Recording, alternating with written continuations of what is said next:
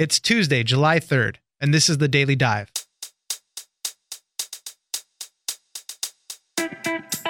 Basketball superstar LeBron James is taking his talents to Los Angeles and the Lakers. King James has agreed to a 4-year deal worth $154 million after taking a personal meeting with Lakers legend Magic Johnson. Dan Beyer, managing editor at Fox Sports Radio, joins us to discuss the big move and what it means for the Lakers and the NBA. Next, rumors have been swirling for some time that President Trump's longtime personal attorney may flip and cooperate with federal authorities. In an interview with ABC's George Stephanopoulos, when questioned about his loyalty to Trump, he said that he will not be a punching bag and will put family and country first. Daniel Littman from Politico will join us to break it all down. Finally, Doug McMillan, reporter for the Wall Street Journal, joins us to talk about tech's dirty secret. Google is letting app developers read through your Gmail. It comes down to those privacy policy notifications you refuse to read. Computers and algorithms are sifting through your email, but in some cases, so are humans. We'll let you know how it works and how to check if you agreed to let these app developers see your data. It's news without the noise. Let's dive in. LeBron, welcome to Los Angeles. This is so exciting that you're coming to the city of stars. And you're without any doubt going to be the biggest star of all, on the court and off the court. I love it. Joining us now is Dan Beyer, Fox Sports Radio managing editor and the co-host of Fox Sports Sunday. Exciting news. LeBron James is now a Laker. Big thanks to Magic Johnson for pulling this all through. What's his deal worth? Why did he come to LA? Well, LeBron's going to get a 4-year deal worth $154 million. And the amazing part about it really isn't the $154 million, is that LeBron James has committed not 1, not 2, not 3, but 4 years to the Los Angeles Lakers, which is a pretty big deal because, for one, LeBron is playing on a series of short-term deals in Cleveland, and it allowed him great flexibility and also the options to look elsewhere, which allowed him to be a Laker. But what this does is, while many other stars, say a Kevin Durant at Golden State, who just signed a 2-year deal recently but can opt out after 1, this gives the Lakers a little bit more breathing room to build a winner, to build back Showtime. That is really key. Now, it's really tough to turn down Magic Johnson. We had heard that LeBron met with Magic along with his representatives on Saturday night, and it's a difficult thing to look into Magic Johnson's eye and say no. We know that LeBron looks up to him, right, that he loves his business savvy. All of that kind of went into it. But the biggest deal is, I know everybody in Lakerland is like, we've got LeBron James. The great thing about it is you've likely got LeBron James for 3 or 4 years. Right. Something to definitely build off. You mentioned Magic Johnson. He definitely looks up to him and respects his business acumen. LeBron James specifically, he has a summer home here in LA. His business partners and advisors moved here recently. He has a production company and a media thing that he's trying to get going. So it really makes sense for him to want to be out here as well. And LeBron isn't the first to do it. There have been other players that have looked at life after basketball, but it is a big thing. If that's where LeBron wants to go, it only seems natural for him to be here. And not only with everything that you've talked about that he's doing. I mean, you've got like a Space Jam 2 movie that is coming out, that a trailer should be released soon on that he's involved in. So this just seems like a natural fit. When you look at those and you bring all those points, it almost makes it an obvious decision that LeBron joined the Lakers. Talk about LeBron James as a player. The Lakers haven't been doing well. The Cavaliers, by all accounts, he was carrying that team the past few years. Beyond that, even since the decision in 2010 and everything, and his decision to leave the Cavaliers and then come back later, the NBA is a players' league now, and he's kind of at the forefront of all this, helping change what the NBA is. Yeah, Oscar, there's some that say it may be difficult to play with LeBron, but I think that you're going to find more and more people saying that it's easy to play with LeBron. Sure, there's responsibility that comes with it, but when he went to Miami, he played with his good friend Dwayne Wade, and they brought along Chris Bosh, and LeBron was still able to rise to the top of that big three.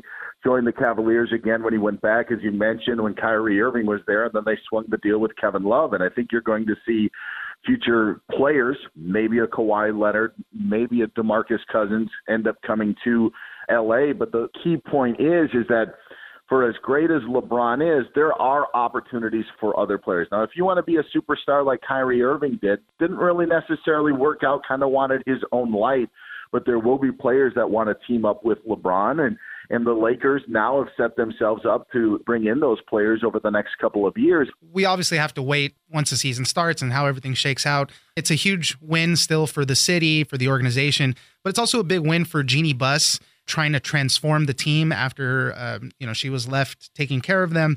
Talk about that a little bit. She had to fire her brother. And exactly. That's not an easy thing to do. And when you had Mitch Kupchak, who was there for a while as well as the team's general manager, those weren't easy moves to make.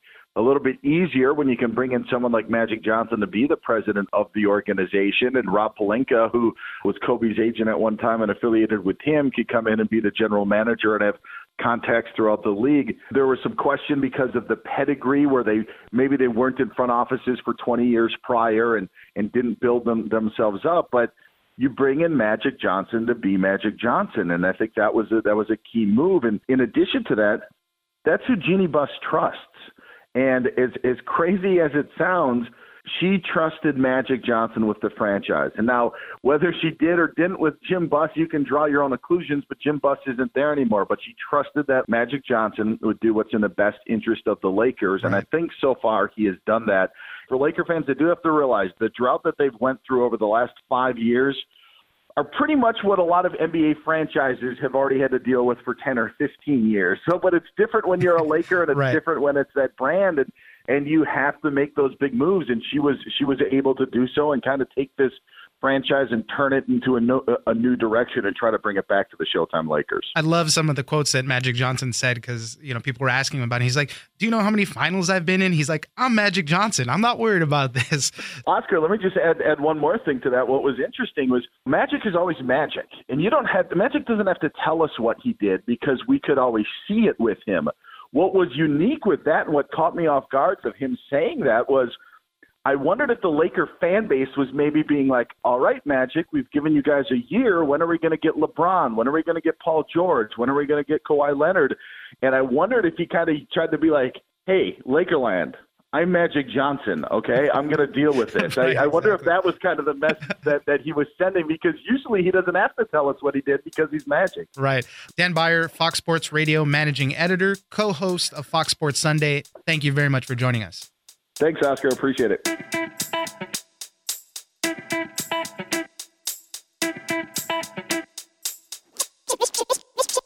Went back at Cohen a third time and said, wait a second, Michael. I've heard you say in the past you take a bullet for President Trump. I've heard you say you'll always be loyal. You'll do anything to protect him. All he said in response, and he said this with emphasis, to be crystal clear, my wife, my daughter, and my son in this country have my first loyalty. That is a very, very different message from what we've seen from Michael Cohen. Joining us now is Daniel Littman, co-author of the Politico Playbook. Michael Cohen, the president's longtime personal attorney, is a man in search of a goal. He wants resolution. He wants to regain his name and reputation back. He did an interview with George Stephanopoulos. It's the first interview that he did since the FBI raided his offices. People are saying he might be flipping. What's going on? Yeah, so in the interview, he said that his highest loyalty is to his family and to the country, not to the president. This is a person who had previously been seen as someone who even said, I'm willing to take a bullet for Donald Trump. And so it appears that this sustained scrutiny by the FBI and the Southern District of New York and prosecutors and agents has really changed his mind about his potentially flipping and providing evidence to prosecutors. As you said, he once said he would take a bullet, but he also said in the interview, he's not going to be a punching bag as part of anybody's defense strategy. He's not the villain in this story, and he doesn't want other people to depict him this way. There was a lot of reports about how the president would often call him and berate him and whatnot, but he was such a loyalist regardless that he is thinking about cooperating with authorities. It really signals a shift in his attitude towards the president. He doesn't want to go to jail for 20 years. And so Paul Manafort seems to be not doing that strategy. He seems to be sticking by the president. When you have young kids, you don't want to miss their lives growing up. Cohen never felt like Trump really brought him into the White House or to Washington He's been out in the cold in New York. He's had lots of legal fees. As a lawyer, you kind of know that this type of stuff racks up. And he brought in a lawyer who worked for the same prosecutors that are investigating him right now. And so that is kind of a clear sign that he is looking to cut a deal. He just said he's waiting to see what are the actual charges they would want to bring against him. And then his lawyer is going to probably try to figure out a deal. What is he under investigation for right now? It seems like it's two things, Stormy Daniels and then crimes associated with personal business dealings. Yeah, so it's like wire and bank fraud and whether he had any other shady activities. And so I think the main thing is in terms of Stormy Daniels, whether he mislabeled the purpose of such bank transfers were when he's trying to pay off these women. That's a crime because, banks need to know why people are moving money around. And so if it's for mistresses, it's kind of awkward to say that on the forms, but you can't just say, oh, it's for real estate or other matters. And so that's what they might have him on. Specifically on the Stormy Daniels front, Stephanopoulos asked Michael Cohen, did the president specifically direct you to make that payment? And Michael Cohen said, I want to answer. One day I will answer. Is that really a particularly important point? I mean, if the president said, hey, pay her off, can he be on the hook for anything? Or is it just really Michael Cohen who's the ultimate fall guy for it?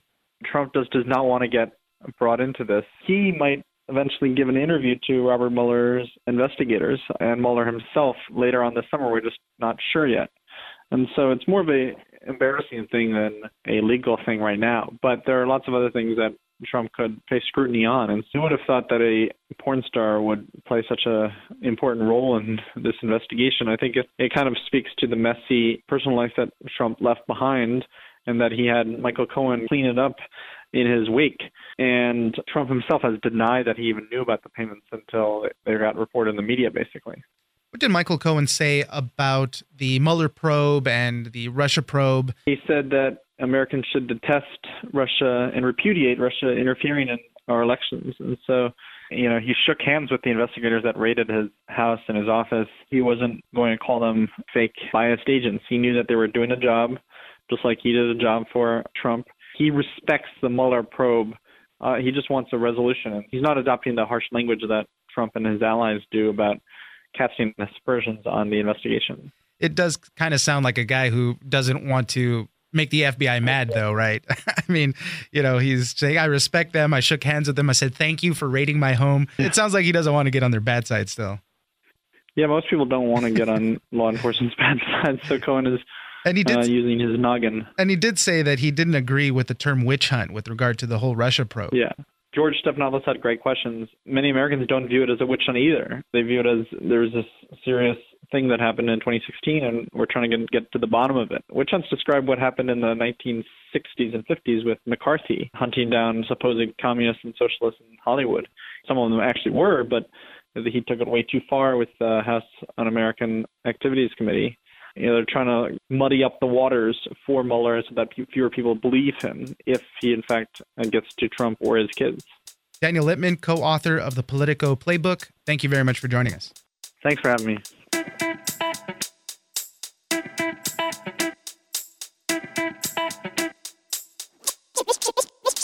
But definitely we're seeing the possibility for abuse, and the fact that Google is trusting these outside developers, many of them are 1 or 2 person startups, to handle something as sensitive as email is surprising and alarming. Joining us now is Doug McMillan, reporter for the Wall Street Journal.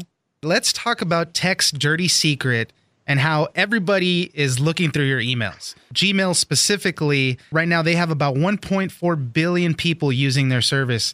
And they're letting a bunch of app developers sift through your emails, read your emails a lot of times. So what's going on with this? Google wants you to be able to use email in kind of new and useful and varied ways. You can use Gmail in the regular way and use gmail.com like billions of people, like over 1 billion people do every day. But there are a growing number of app developers who are coming up with kind of cool new features and add-ons to use email in new ways. Some examples are more sophisticated kind of travel itinerary planners. There are apps that will kind of track the receipts that come into your email and help you make kind of smarter shopping decisions. There's apps that will help you do productivity things like schedule emails for later. So these are all kinds of a universe of new email apps that let you kind of use email in a new way. And the more I started kind of reporting and looking into these apps, the more I realized that they also are getting really surprising access to the data that's contained in your email. Similar to the Facebook thing with Cambridge Analytica, Gmail's nobody's accused of actually selling your data away.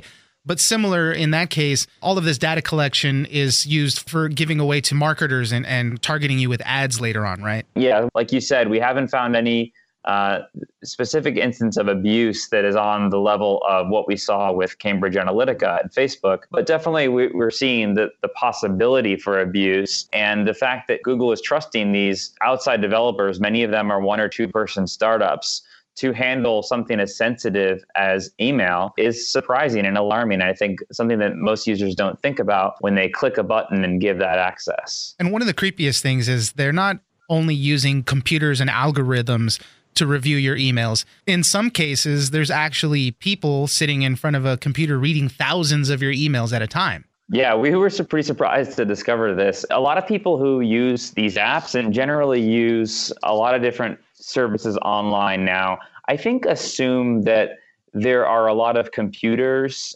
and algorithms scanning your data all the time. What we were really surprised to learn about was, in order to make those systems work, in order to make those machines scan emails and perform a certain task in the right way, in a lot of cases, these companies who analyze email data needed their human engineers to step in and actually read emails from time to time. A good example is this mobile app that we looked at called Edison.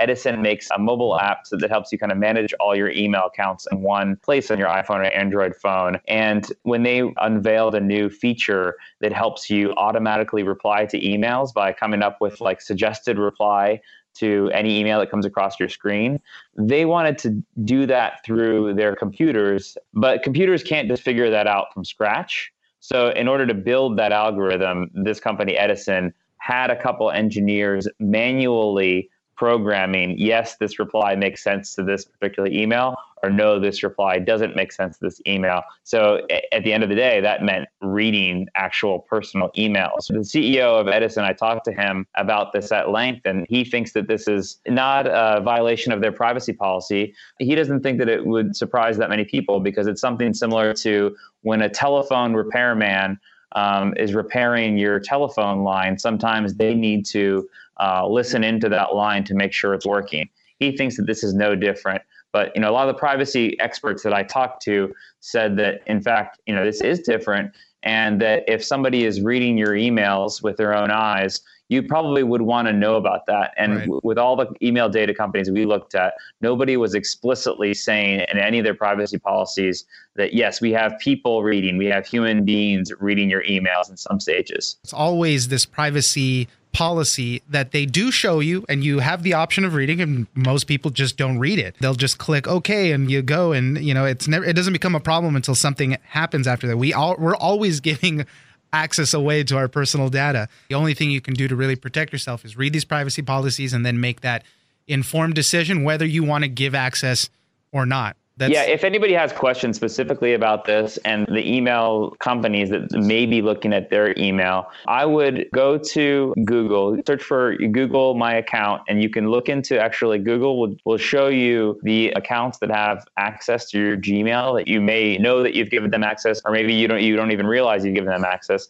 Google is pretty good about giving you a list of those companies. And if you have questions about those companies and what they're doing, I would go into their privacy policy and see if you can figure it out for yourself. Like many things with tech these days, these policies are being written in a way that will give these companies the broadest latitude to do something in the future rather than cover specifically what they're doing now. So it can help you give you some more kind of information about potentially what's happening, but probably not the full picture of what's happening. Doug McMillan, reporter for the Wall Street Journal, thank you very much for joining us. Thanks for having me.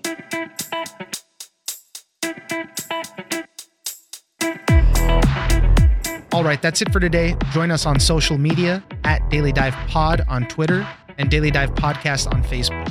We love the feedback, so don't forget to leave us a comment and give us a rating.